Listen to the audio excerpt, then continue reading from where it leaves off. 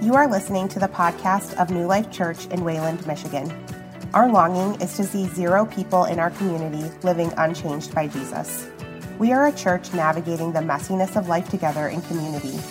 One of our core convictions is that everyone is welcome, no one is perfect, and anything is possible. I hope you know there is a place in the family for you here. For more information on gathering times and location, check out our website. But for now, I hope God speaks powerfully to you through this word. Good morning. How is everyone doing this morning? Good, man. It is so good to be with you guys worshiping together this morning. If we have not met, my name is Pastor Brett. Well, my name is Brad, not Pastor Brad, but I'm Brad. Welcome. We're glad you're here and glad you're worshiping here with us this morning. We are moving into our last movement of a series we've been in since January. We've been in a 16-week series called Pursued, where we're looking at the entire story of the Bible, and it's going to end on Easter. So if you're ready for the series to be over, 3 more weeks. Okay, no, I'm just kidding. But we're entering the last movement of this series, which is God has redeemed us, and how does he restore us? What is the movement in Scripture after God's redemption story? And it's his restoration story. And so whenever I drive down the road, whenever I'm driving and I come upon a specific type of car, a specific type of driver, I am every single time tempted to just lay on my horn as long and as loud as I can. Unfortunately, I drive a Jeep Patriot whose horn sounds like that of a baby bird that just fell out of its nest and was chirping. But if I had a manly horn, I would be tempted every single time to lay on my horn at this specific type of driver. In fact, my wife knows this about me. And so every time we're driving down the road, even if she's driving, I'll lean over to try to honk sometimes. Every single time we're driving down the road, she looks over at me. She's like, don't do it. Don't do it. She knows it's coming. She pre-yells at me for wanting to honk at this type of driver.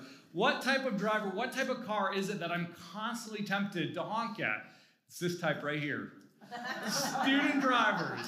Anybody else? Just me? Okay, just me. Maybe you're sitting there on your high horse thinking, how could that pastor do that? I said, I'm tempted to. I didn't say I actually do it, okay? I just really want to. In fact, Marcus, who's up there running slides, is going to be taking driver's ed at some point, and I'm going to find you, buddy. He mocked my shoes this morning, so I'm just going to honk behind him the whole time. Why am I so tempted to want to honk behind student drivers? Well, when I was a student driver, the very first time ever got on the road, this is my very first time driving, and I'm on the East Beltline, if anybody knows what it's like to drive on the East Beltline, and all of a sudden, this big old truck comes up behind me and just lays on his horn. It probably was one of you guys here somewhere. Just lays on his horn. And if you can imagine, remember the very first time you ever got on the road and drove? You're terrified. You're wondering if you're doing anything wrong. You just don't know how to drive yet. Some of us still don't know how to drive, but you don't know how to drive yet. And so somebody honking on their horn behind you is terrifying. You're like, what did I do wrong? Is that person just being a jerk like I am?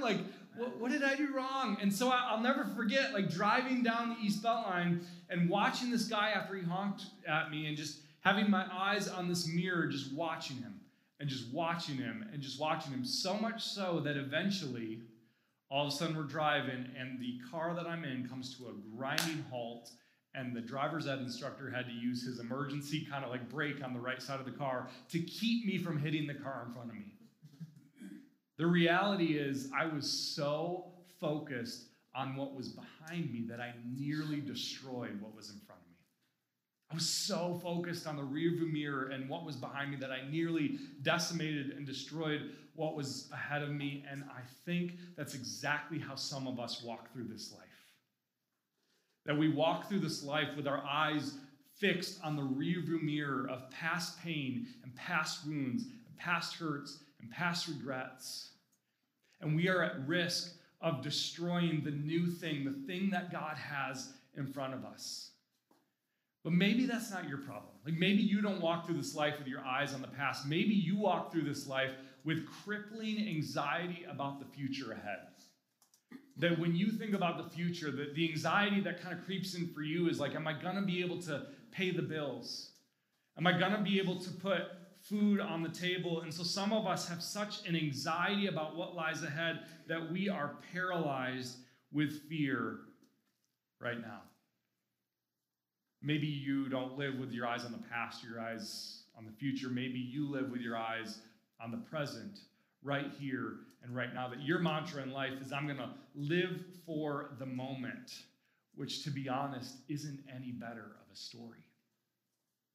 Because what can happen if you just live for the present, if you just live for the moment, is we can live purely for pleasure or purely for survival. I'm just doing the best I can without having any kind of vision for what God has ahead. And I am convinced, guys, that there is a better way that we are invited to live.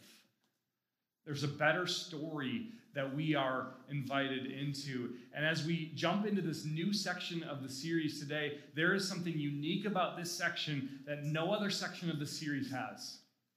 In fact, there's something unique about the world and the time that we are living in right now that was not available to any character that we've looked at thus far. It wasn't available yet to David. It wasn't available yet to Solomon. It wasn't available yet to Abraham or to Noah. It wasn't a reality they are living in. What is different about where we are living versus them? It's that you and I are living in the aftermath of the resurrection of Jesus Christ. And that resurrection moment changes everything. Changes everything. You see, as we enter into this last section, we are going to talk about God's restoration story for this world. It's a story that invites us to realize that we are not slaves to our past. We're not slaves to a past that can haunt us. And we're not slaves to anxiety about the future that can scare us. And we're not slaves to just living in the present moment that can overwhelm us. That there is a better story that we are invited into when we live in the aftermath of the resurrection of Jesus. And so what I want to do today is I want to invite you to turn with me to Revelation chapter 21. Dun, dun, dun. Yes, we are going to Revelation today. Revelation chapter 21. It's at the very end of the Bible. So if you have a paper Bible, just turn to the end and then turn like one chapter before that. It's Revelation 21. And while you're turning there, I want to set the stage because I think it's really important. When people read this book, they love to jump to like conspiracy theories and crazy numerology and fear and all of this stuff. And I want to ground us in this book by telling us exactly what's happening here. It's important that we remember with the book of Revelation that it's not merely just this kind of weird fantasy kind of thing for us to, argue about in the church when it comes to timelines and things like that. But it's actually written by a real guy living in a real time in history. A guy who knew what it was like, just like we do, to live in the aftermath of Jesus' resurrection. It's a guy named John, who had done ministry with Jesus, who had seen Jesus crucified. It's the guy that labeled himself the disciple who Jesus loved, which feels a little arrogant to me, but whatever. And yet John knew what it was like to live in the tension of the unresolved, the unknown. You see, John, at this point in his life, almost everybody he knew had either been put to death or imprisoned for this gospel message. They're living under this outrageously horrible tyrant named Domitian, who was just one of the worst emperors in Roman history. And so John knows what it feels like to have everyone around him either die or imprisoned. The church that John is a part of feels fragile at this moment, fractured. In fact, the Roman Empire had tried to boil John alive, and they didn't succeed at it, and so they exiled him to a place called Patmos, where he is living in exile. And so I want to just remind you as we read this that John is a very real guy living in a very real and very difficult tension and situation. And this is what he writes as he encounters Jesus. In chapter 21, verse 1. Then I saw a new heaven and a new earth. For the first heaven and the first earth had passed away, and the sea was no more. And I saw the holy city, New Jerusalem, coming down out of heaven from God, prepared as a bride adorned for her husband. And I heard a loud voice from the throne saying, Behold, the dwelling place of God is with man. He will dwell with them, and they will be his people, and God himself will be with them as their God. Time out there for just a moment. What John is doing here is he is pointing us in this restoration story back to the relationship that humans had with the Garden of Eden. But it's not a garden this time, it's a garden city.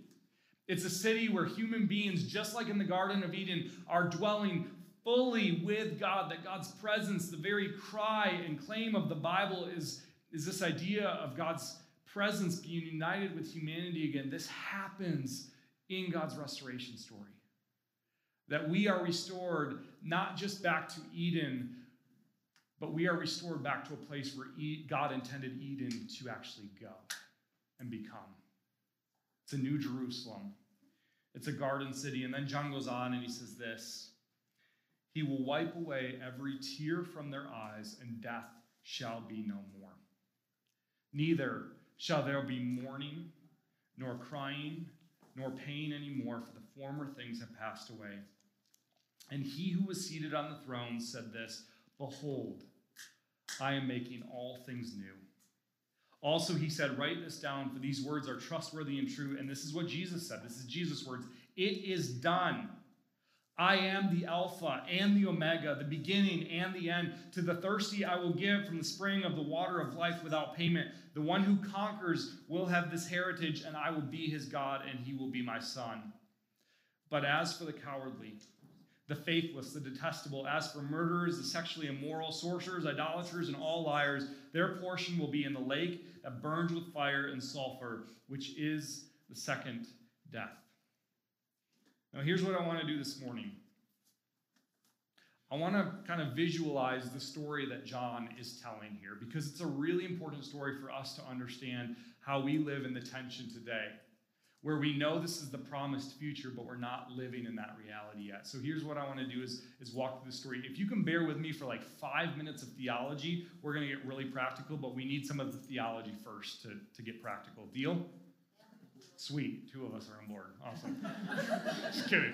Cool. I'm going to do it anyways. I don't really care if you don't want to. So this is the story a lot of us are kind of taught believing in the church. Maybe you grew up with a story that went something like this: that here I am living on this earth, and I'm just kind of going about my life, right? And, doing all the things, and then I reach the end of my life where I have that pivot point. And based on my behavior, whether or not the good things I've done outweigh the bad things I've done, or the holy things I've done outweigh the unholy things I've done, or having the right beliefs about Jesus, at the end of my life, I reach the pearly gates, and I'm sent to either heaven or hell for eternity as a result.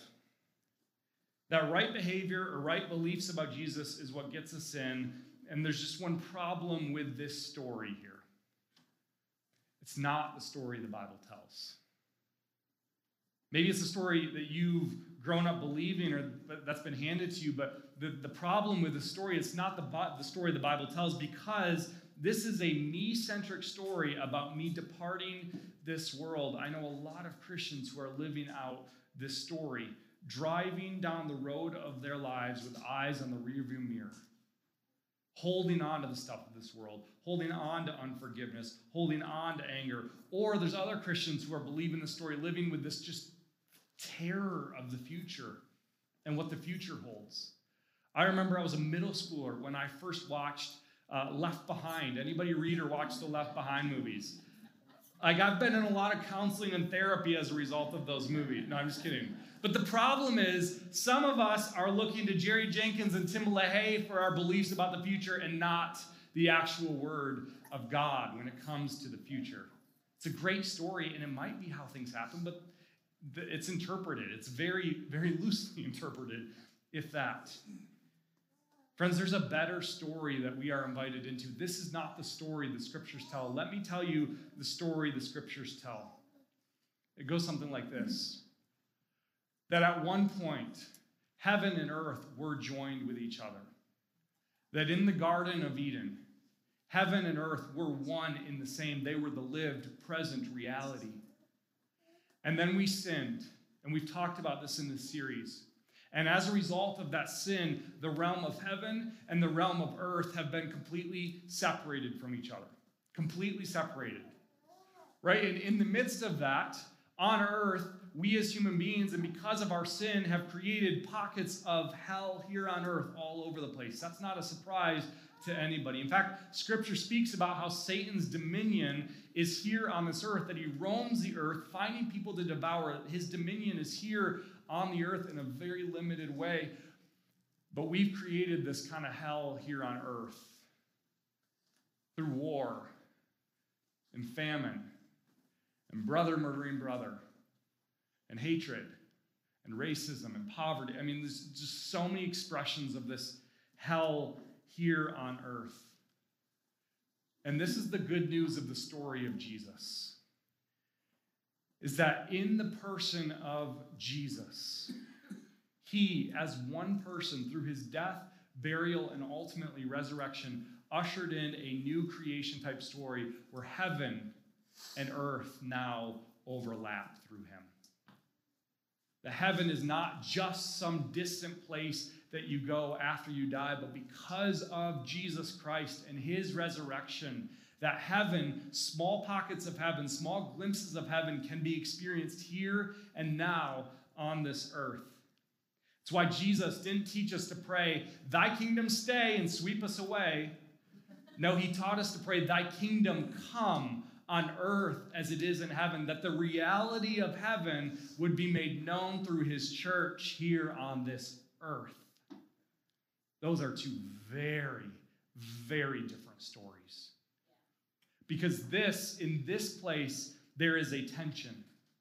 There is a tension. Because the story of Scripture is not a me-centric story about us departing this earth. It is a God-centric story about him taking on flesh and bones and arriving to this earth. In fact, John 1, verse 14 says it this way. It says, "In the Word," which is talking about God, "Jesus became flesh and dwelt among us. And we have seen his glory, glory as of the only Son from the Father, full of grace and truth." This is the same language of Revelation 21, that God's dwelling place is now with his people, and the Word became flesh and made his dwelling among us. In the person of Jesus, heaven and earth overlap with each other. Why did Jesus go about healing, doing miracles, forgiving sins, teaching about the kingdom of heaven, which, by the way, was his most commonly talked about topic, kingdom of God, kingdom of heaven? Why? Because he is demonstrating what it looks like when heaven meets earth, like a sloppy wet kiss. No, I'm just kidding. Oh, man. That was not in my notes. Now I'm distracted. Okay. Scholar N.T. Wright says it this way. I love how he describes the story we're invited into. He says this: Christians talk about this heavenly Jesus who may be a savior and will come down and rapture us or whatever, but this Jesus doesn't have muddy feet. He doesn't live in our world. He isn't weeping with those who weep on the ground now. Jesus' resurrection is the beginning of God's new project, not to snatch people away from earth to heaven, but to colonize earth with the life of heaven. The vision that John is having in Revelation 21, where he says, "And I saw a new heaven and a new earth, and the old heaven and the old earth have passed away." The vision John has looks a lot like this right here, where earth and heaven are the same lived reality, and this is where the story is heading. And what God's mission is that hell that existed in earth that we talked about, his mission is to get the hell out of earth. Literally, right? Like to rid the earth of that hell. C.S. Lewis calls the reality of hell God's monument to human dignity and human choice. The God has said, you're going to get a taste on this earth of hell, and you're going to get a taste of this earth, on this earth of heaven. Which one will you choose? But what God will not do, and what he is unwilling to compromise on, is allowing the hell that we created to invade his new creation. He loves you too much to let that happen. So hell is a very real place where godlessness, just as John talks about here, this very real place outside of the New Jerusalem, outside of the city, where the stuff of hell is allowed to exist, but not in God's new heaven and new earth. So where are we right now? Where are we living right now? This is where I want to get practical. Okay, we made it through the theology class, okay? I want to get practical for a few minutes here. Where are we living right now? Well, we're living in a place that scholars call the already not yet. It's this overlapping place between heaven and earth. It's the place that Jesus himself inaugurated through his resurrection. That we're living in the in-between.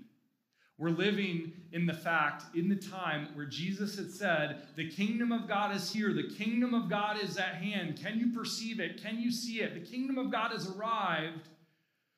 But at the same time, it is not yet fully realized. It is not yet fully experienced. We live in this kind of dichotomy between heaven and earth if we are in Christ. We're living with a foot in some ways in both worlds. And in your life, chances are you have alreadys in your life, moments where you have seen God's power move in ways that are indescribable to you, ways that just blow your mind. Jesus lived in the same tension. On one hand, he lived in the already because in him the new creation was initiated, that the new kingdom is already here. 2 Corinthians 5 says, if anyone is in Christ, he is a new creation. The old has passed away, right? Just like the language of Revelation, the old has passed away, the new has come. He lived in the alreadys.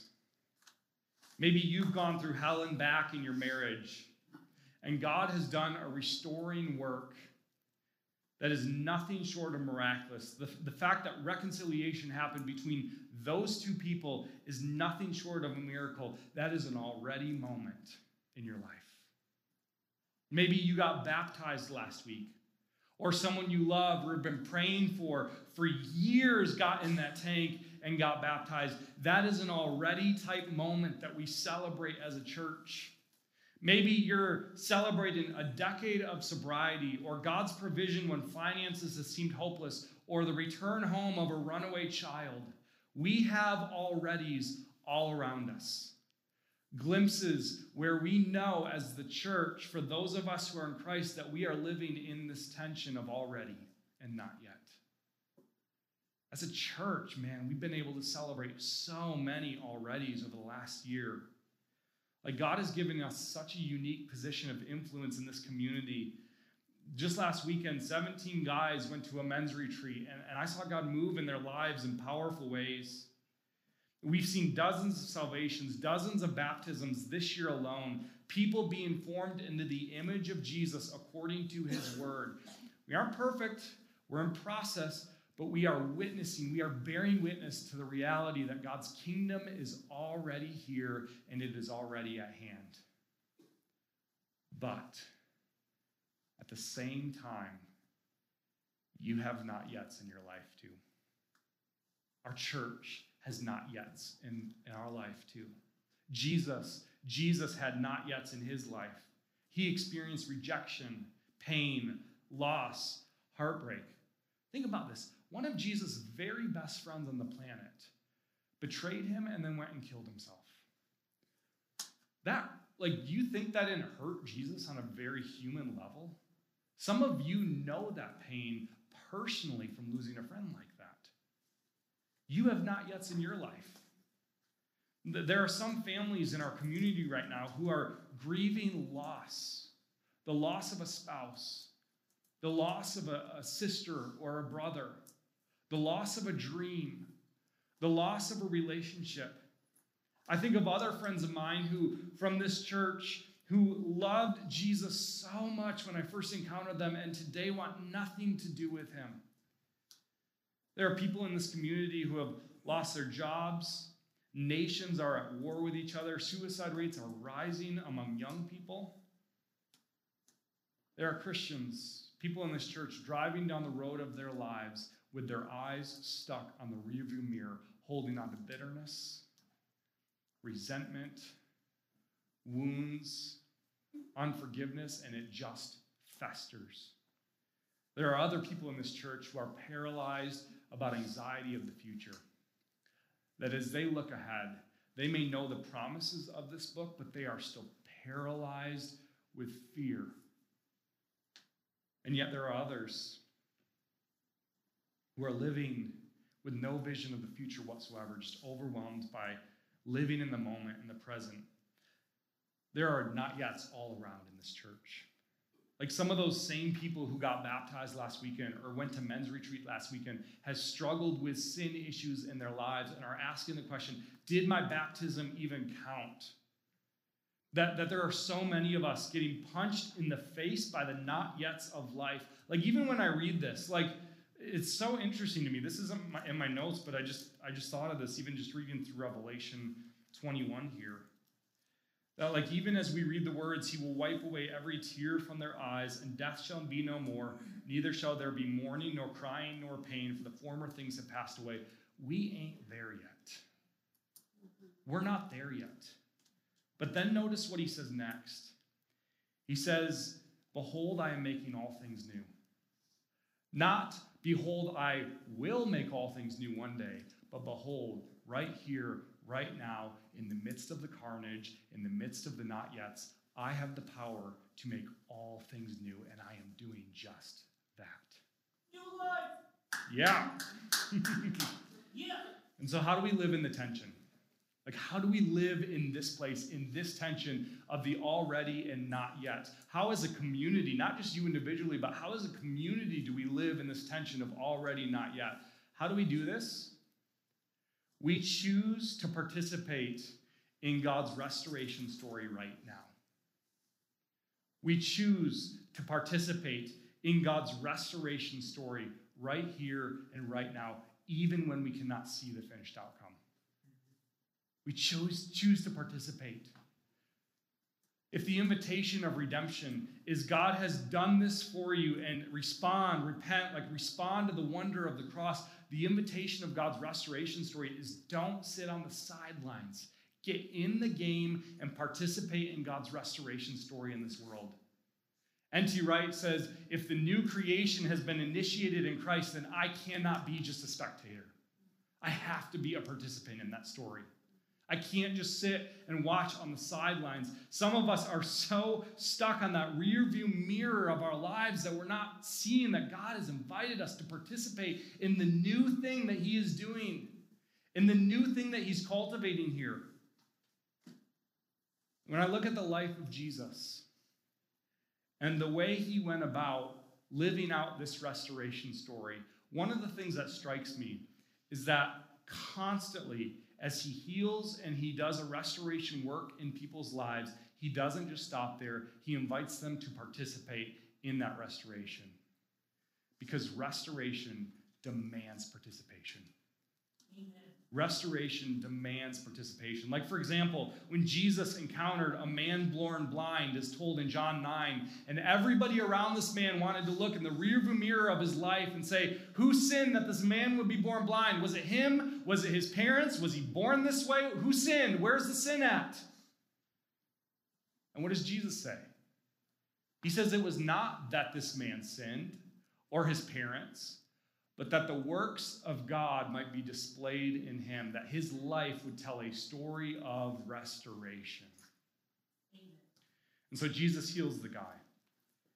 And then he sends the guy to wash his eyes in a pool called Send.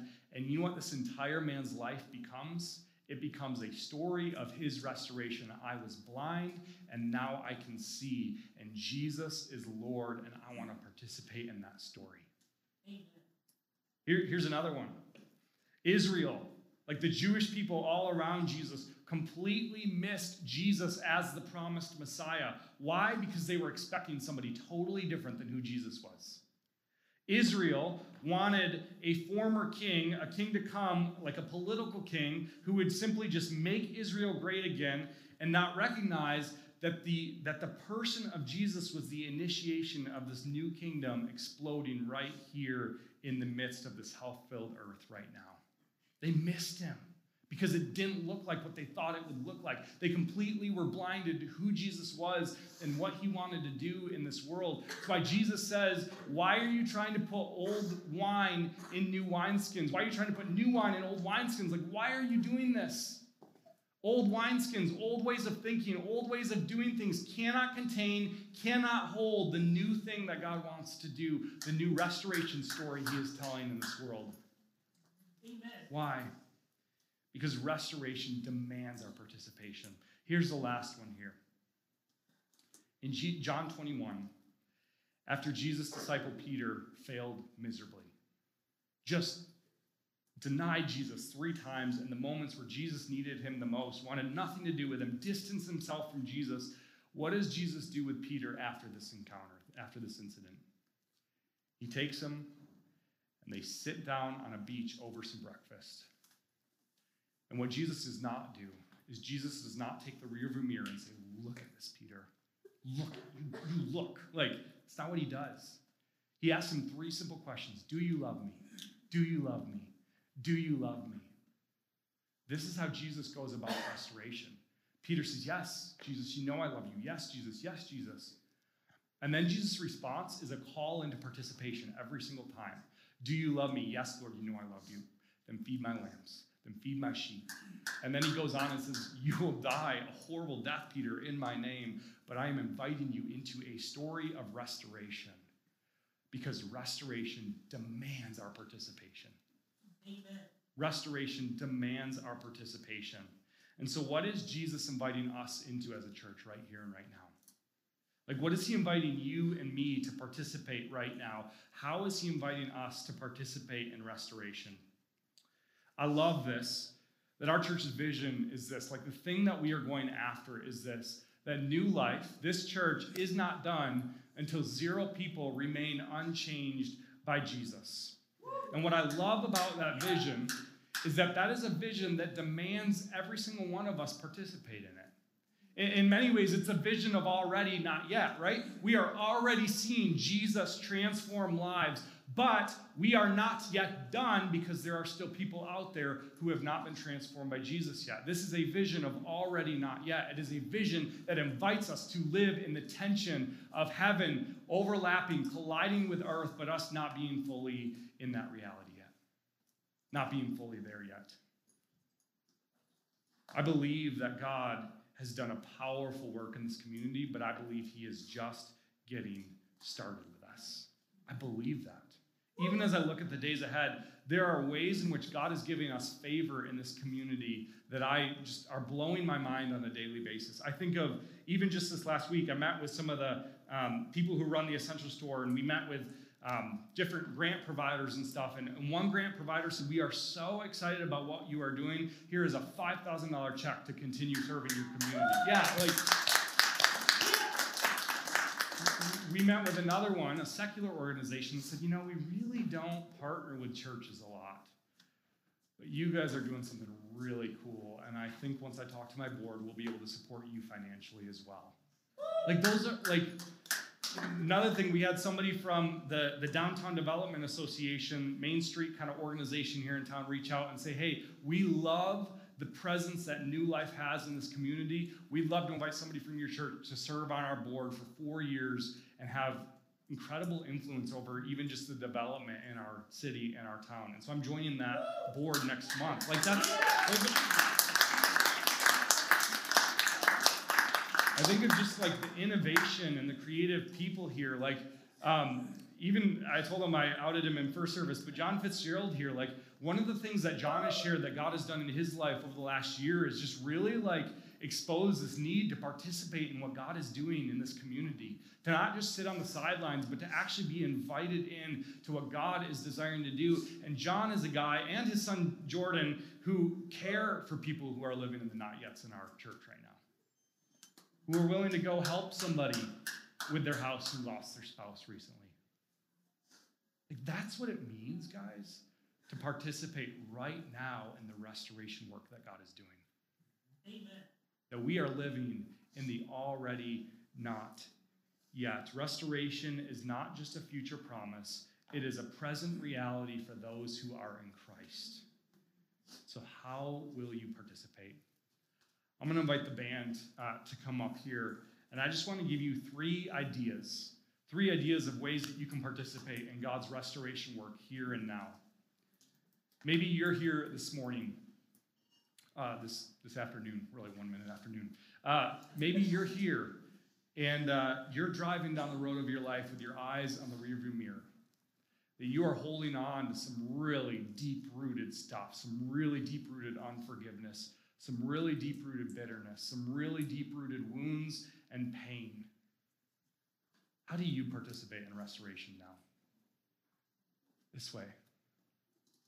You forgive and you release. You forgive and you release. Some of us are walking through this life with our hands around the neck of another person who has very, very seriously hurt us or wounded us or abused us. And the calling for you today to start participating in restoration is to begin the process. Notice I say process, not moment, but process of forgiving somebody. That's not a kind of one and done thing. That's a daily decision to forgive and release. But friends, so long as you are holding on to that, so long as your hand is around somebody's neck for what they've done, God has more for you on the side of eternity. God wants more for you. He wants to invite you to live in restoration now, but that cannot happen while you're harboring this stuff in you. Like, we as a church want to be the type of place that is willing to walk with you in that and cry with you in that and like struggle in that process with you. Again, it's not a one and done thing, but it is a necessary process that we forgive, because part of restoration is we are people who have been forgiven. And we extend that same thing to other people. Second one here is maybe you're just caught up in the present moment, the present grind, just kind of day to day, and you're not looking with eyes to see the needs of your coworkers. You're not looking with eyes to see the needs of your family. You're just trying to survive. The invitation for you to participate is to invite 3 people to Easter services. Josh shared his story earlier. It can have a drastic impact in the lives of people around you. But it's up to us to open our eyes and to participate in the restoration story that God is unfolding in this community. We have so many of these dang cards that we want you to take and hand out and invite people not just to get a butt in a seat, but to start a restoration story in someone else's life. We believe God's going to do that in a few weeks from now. The other side of this is storytelling. Storytelling is one of the most important ways that we as a church can participate in restoration. I want to talk to the older people in the room for just a moment here. Older people, you can define that for yourself, whatever that means. Some of you are living as though your best days are behind you and you don't have that many days ahead of you. And can I just talk to you for a second and say, God is not done with your restoration story either. But there are young people in our church who need your stories. They need to hear your stories, your Jesus stories. I think of people in Gen Z who desperately need to hear the stories of generations who have gone before them. And I know what your response is, but they don't want to listen. They don't want to listen. Listen to me. If you're willing to get really honest, don't sugarcoat your story. Like, tell all of the parts of it. The places you've messed up, the places you've tripped, the places you've stumbled.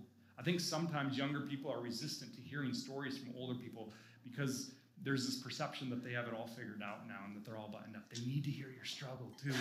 Share all of it. We need your stories. Coming up in May, we're doing this, some of you will remember this from a few years ago, but we're doing something called Tacos and Testimonies in May. And we're going to invite just different people in our church on a Sunday morning to share their stories of how God is working in their lives, to share their testimony. And we're going to eat tacos while we do it, which will be awesome. Yeah. And then the last one here. Sorry, I'm a little over, but Marcus told me I was going to be over, so because he said I am every week. So the last one here is maybe you live with a fear of the future, a crippling anxiety, a paralysis about the future. Can I encourage you that the calling for you to participate in restoration is to take bold steps of faith now. To take bold steps of faith now. God just kept whispering this question in my ear, Brad, will you trust me even when you can't see? Will you trust the story that I am unfolding even when you cannot see all of it and the way it's worked out? That a question maybe God is asking you as well. Are you willing to take a step into a calling, a step that will cost you, a step that will mean sacrifice, a step that will mean service of another person? Are you willing to step into a bold calling for the sake of participating in God's restoration story in the world? Which one of those is it for you that God is calling you to? As we close, I want to just invite you to stand right now where you are, and I want to pray over you. And then I asked the band if they'd be willing to sing a specific song that I feel like goes really well with today. And maybe you'll know it, maybe you won't. If you don't know it, just allow it to be sung over you. If you do know it, sing loud enough to make up for the rest of us. So let's pray together. God, thank you. Thank you for who you are. Thank you for what you're doing. Thank you that your story is not just good news for the future, but your story is one where you invite us to live into restoration now. You invite us to live this restoration story, to participate in this restoration story in the tension of right now. And God, your Son showed us exactly how to do just that. And so, God, I pray that we will not be sideliners, but that we will be active participants in what you are doing through this church, in this community, in this world. God, we love you. And it's in Jesus' name we pray. Amen. Amen. Amen.